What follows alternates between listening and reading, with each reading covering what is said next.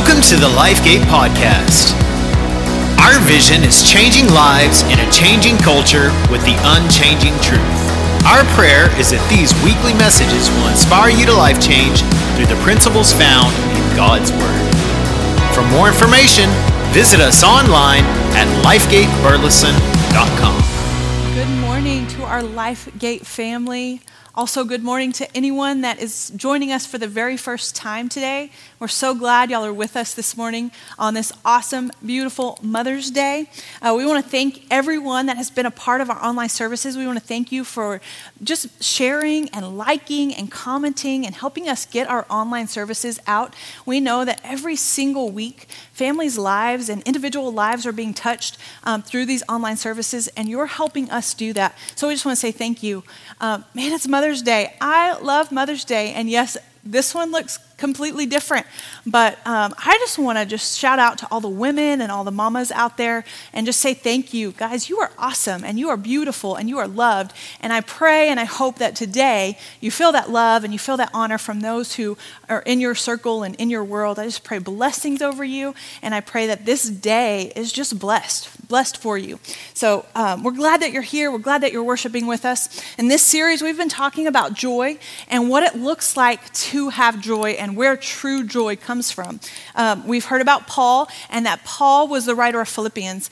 Paul was in prison when he wrote Philippians, but here's a little bit more background that Paul didn't just write Philippians. He wrote 3 other chapters in the Bible while he was in prison in Rome.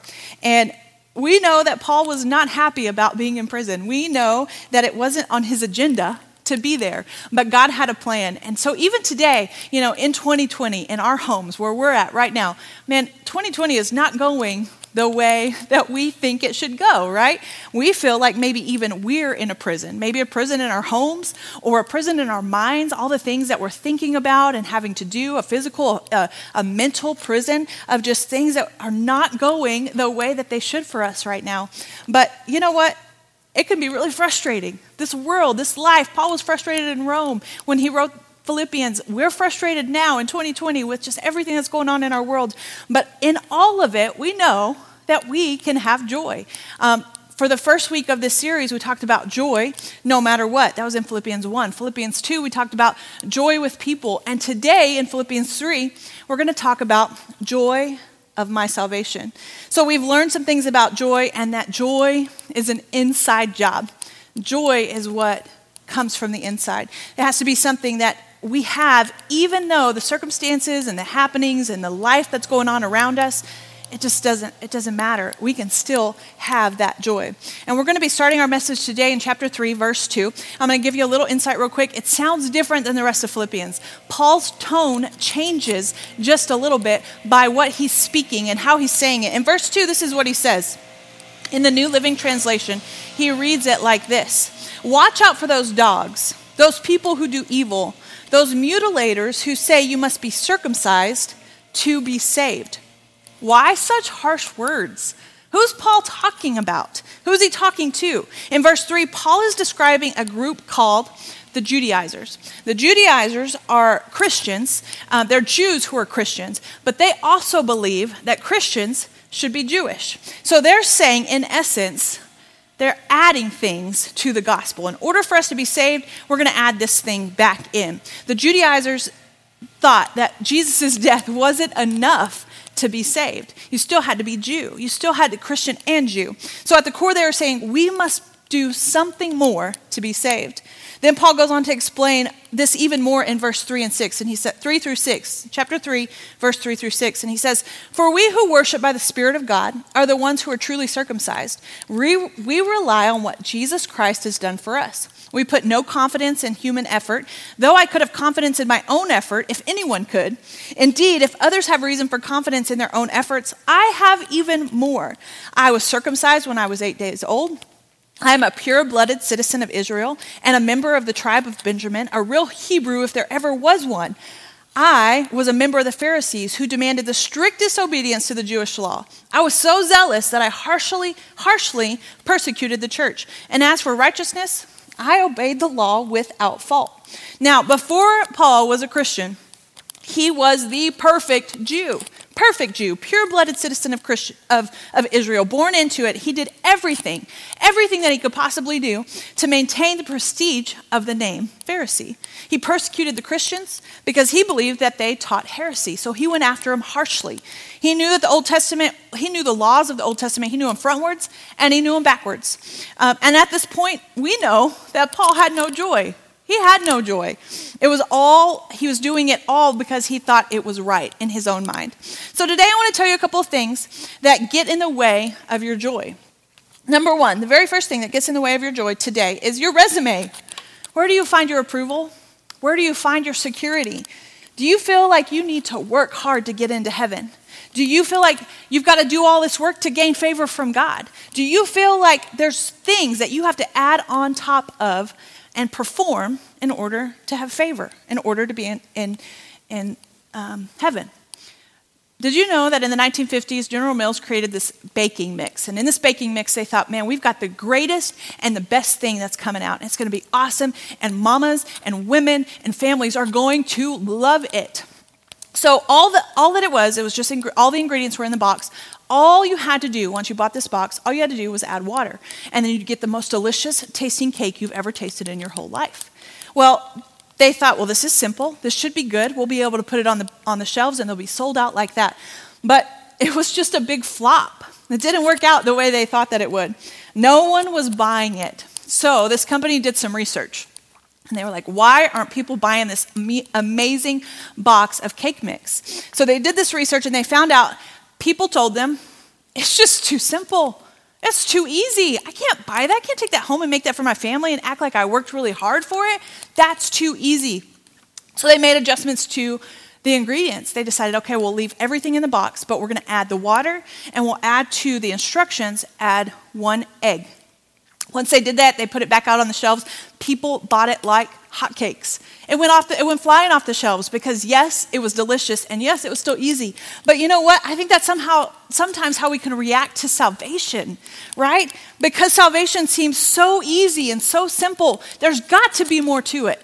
We've got to add stuff to it. We've got to do more to get into heaven, to gain God's favor. It just seems too simple. They have to do more because God's recipe for salvation is too easy. So we add to it and we build this resume and we build the things and we do works and we do good works in order to gain eternal life. But in Ephesians 2:8-9, it says, God saved you by his grace when you believed. And you can't take credit for this. It is a gift from God. Salvation is not a reward for the good things we have done. So no one can use it to boast about it. God hasn't changed the ingredients to salvation. It's the same thing. It stays the same. So our striving to work hard and to line up a good resume, it does nothing for us. But that's what we do. And because we're building this resume, we lose joy. Working for Christianity will leave us stripped of joy. But we want to be able to work. We want to be able to measure our success. We want to be able to measure the work that we're doing. Because if we can measure it, then someone else can measure it. Then we know that the work that we're doing, we've done so much, we've given so much, we've loved so much. It's got to mean something. And it's got to show God how much we love him. If we work, if we give, if we show up. After everything's been measured and mixed, we want to earn our own seat at that table. We want to do it. We want to think. We want to prove ourselves. Maybe to somebody else that's watching. Maybe we want to prove ourselves to ourselves. Somebody's watching. We want to own up. We want to prove ourselves. And we can even begin to compare our works to others. We can even begin to compare what we do to what others do. We can begin to compare our talent to other people's talent. And we know that whenever we begin to build a resume and we begin to build things on top of each other and we begin to say, oh, I do this better or they do that better or I got to be better at this, then that's just a breeding ground for comparison. I'm going to build my resume and then I'm going to compare it to everybody else's.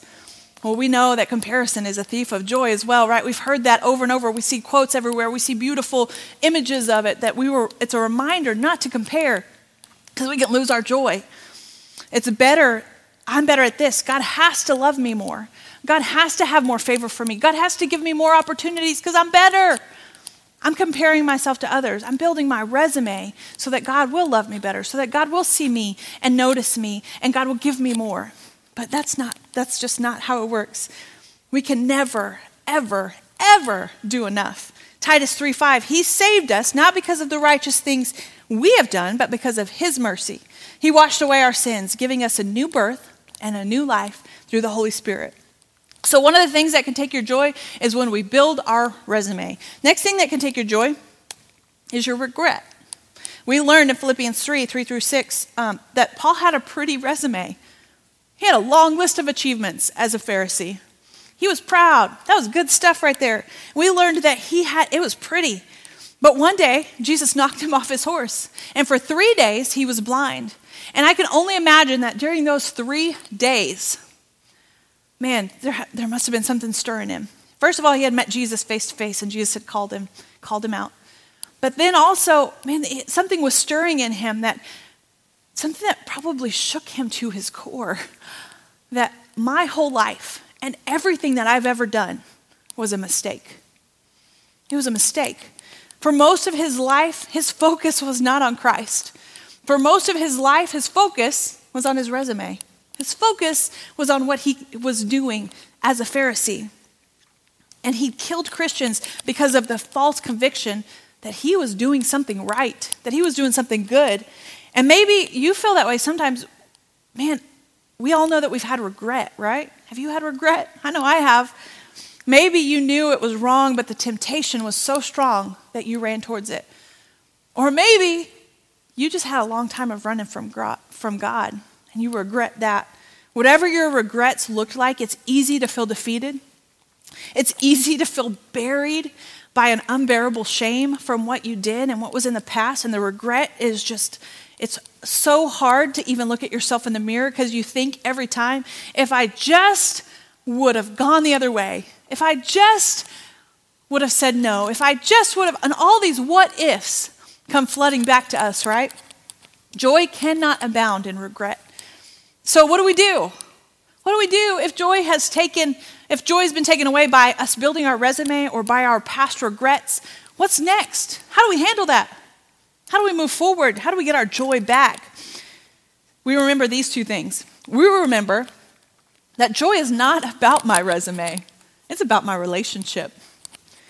In Philippians 3:3-7, this is what it says. I once thought these things were valuable, but now I consider them worthless because of what Christ has done. Yes, everything else is worthless when compared to the infinite value of knowing Christ Jesus, my Lord.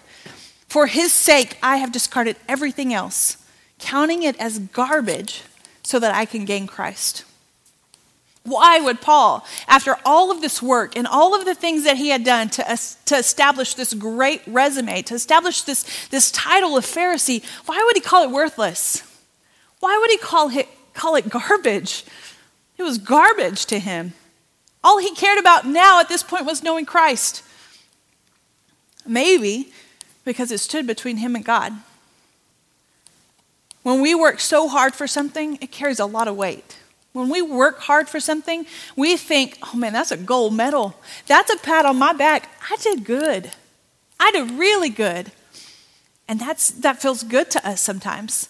Our resume.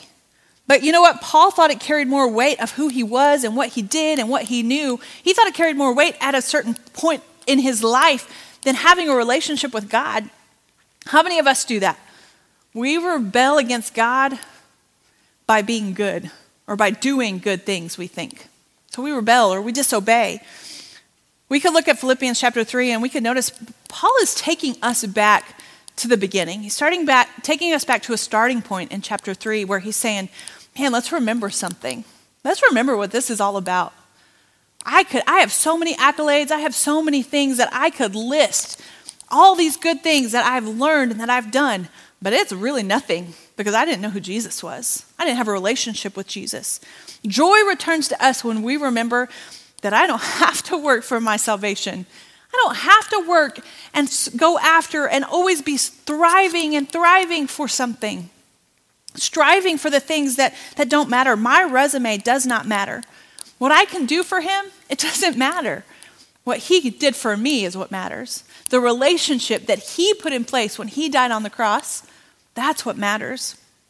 Now you may say, then why do we work at all? Why give and why serve and why do anything? Because nothing that I do matters Why should I even do it? Because my relationship with the Lord, I do want to work. Because I have a relationship with him, I want other people to have a relationship with him. So I'm going to work, and I'm going to give, and I'm going to love, and I'm going to pour out, because I want people to understand the depth of love that Christ has for them. And mamas, sometimes it's like this. We work for our families, and we give, and we give, and we give, and we give until we can't give anymore. But then what do? We give a little bit more, right? We love a little bit deeper. We go a little bit longer, because we know that we want our kids, we want our families to grow. We want our families to be healthy. We want our families to have purpose. We want our children to see the love of Christ that lives in us. If we want that for our kids, we got to understand that we also got to have that for the kingdom. And that's why we work. That's why we do what we do. That's why we give, to build his kingdom, so that people will know relationship and have relationship with Jesus Christ. Number 2, joy is not about my regret, but it's about my redemption. In Philippians 3:13, Paul tells us this: "No, dear brothers and sisters, I have not achieved it, but I focus on this one thing. I forget the past and I look forward to what lies ahead." Paul kept his focus heavenward. He kept his focus on Jesus. His past could have knocked him to the ground every single day. His past could have made him feel defeated, made him feel ashamed, made him feel like he was nothing. But he kept his eyes on Jesus, and that's what he urges us to do, to fix our eyes on Christ, to make sure that we are going after Jesus, and we see Jesus, and we know a purpose, and we know the plan that he has for us, and that we know a purpose and plan that he has for others that are around us. It takes discipline, and it's hard work. But man, when we focus in on Jesus, when we can see that he has a purpose for us, we don't get so wrapped up in the trap of our past sins and our past regrets. Because here's the thing, and here's a really, really beautiful truth that we need to remember, that Christ was with us in our past. Christ was with us when we messed up, when we sinned miserably and ugly.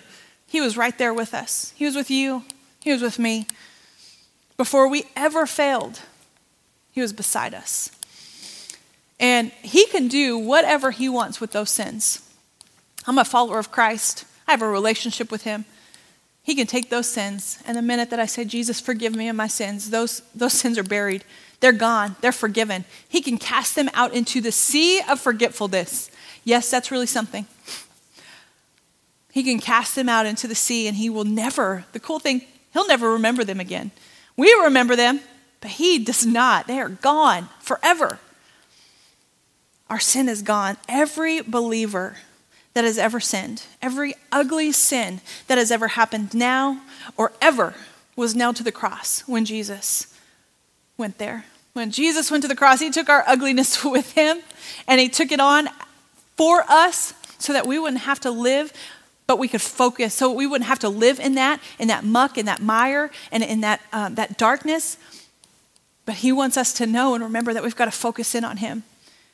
We've got to focus in on who he is. Joy is not about my regret. It's about my redemption. Forever, the sin is gone. Forever, it's in the sea of forgetfulness. It's buried. Christ was with us in our past. He is with us now. He is with us in the future. And our job right now is to keep our eyes on the one who has covered those sins, who has taken those sins away. So today you may be saying, "Well, I'm struggling with joy because I'm working too hard to maintain my salvation. I'm working too hard to try and please God or have favor with God, or I'm working too hard to compare to make sure I stay in the same level as the people that are around me. I'm comparing myself, so I've lost my joy." Or maybe you've lost your joy because all you can think about or all you can see is your past.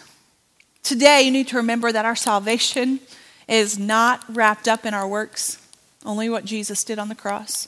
We also need to remember that our salvation is not wrapped up in our past, but only what Jesus did on the cross. How do you remember the joy of our salvation? We stop working for it. We don't work for our salvation. We work for other people's because we want them to have kingdom. We want them to see Jesus. We want them to have relationship. So we work for that. because it's so beautiful when someone comes into relationship with Jesus. We also stop living in the past. Our salvation is only reliant on what Jesus did at the cross. Our past and our mistakes and our failures, they only rob us of our joy. So we've got to stop living in those past moments. Some of you need to meet the Jesus who we're talking about.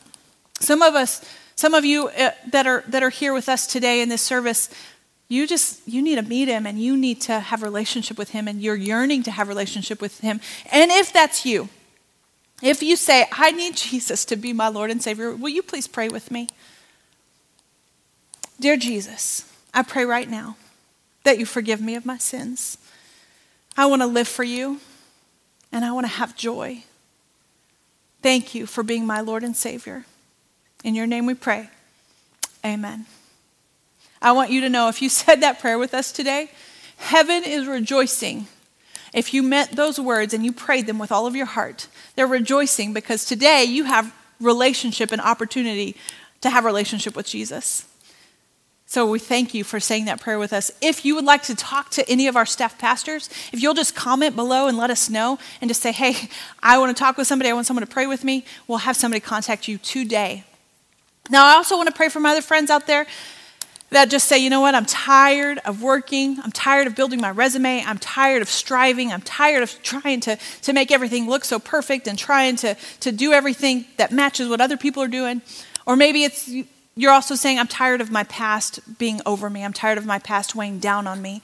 I'm tired of my past being ugly to me all the time. I want to focus my eyes on Jesus. If that's you today, I want to pray for you as well. Lord, I thank you for my friends. I thank you for their hearts. I thank you for our time together. Lord, for every person that is struggling with the joy of their salvation, Lord, that they will remember that we don't have to work. We don't have to work for our salvation. You already did it. You did all the work on the cross for us. And Lord, for those who are just tired of being reminded of their past over and over, Lord, that they will fix their eyes, that they will focus in on you. They will look ahead and not behind, for the things that you have for them and the things that you have for them to do. Because we know, Lord, that work doesn't stop. We do work, but we don't work for ourselves. We work for others. We work for your kingdom. We work because we love you and we have a relationship with you. We love you. We honor you. We thank you for this beautiful day. In your awesome name we pray.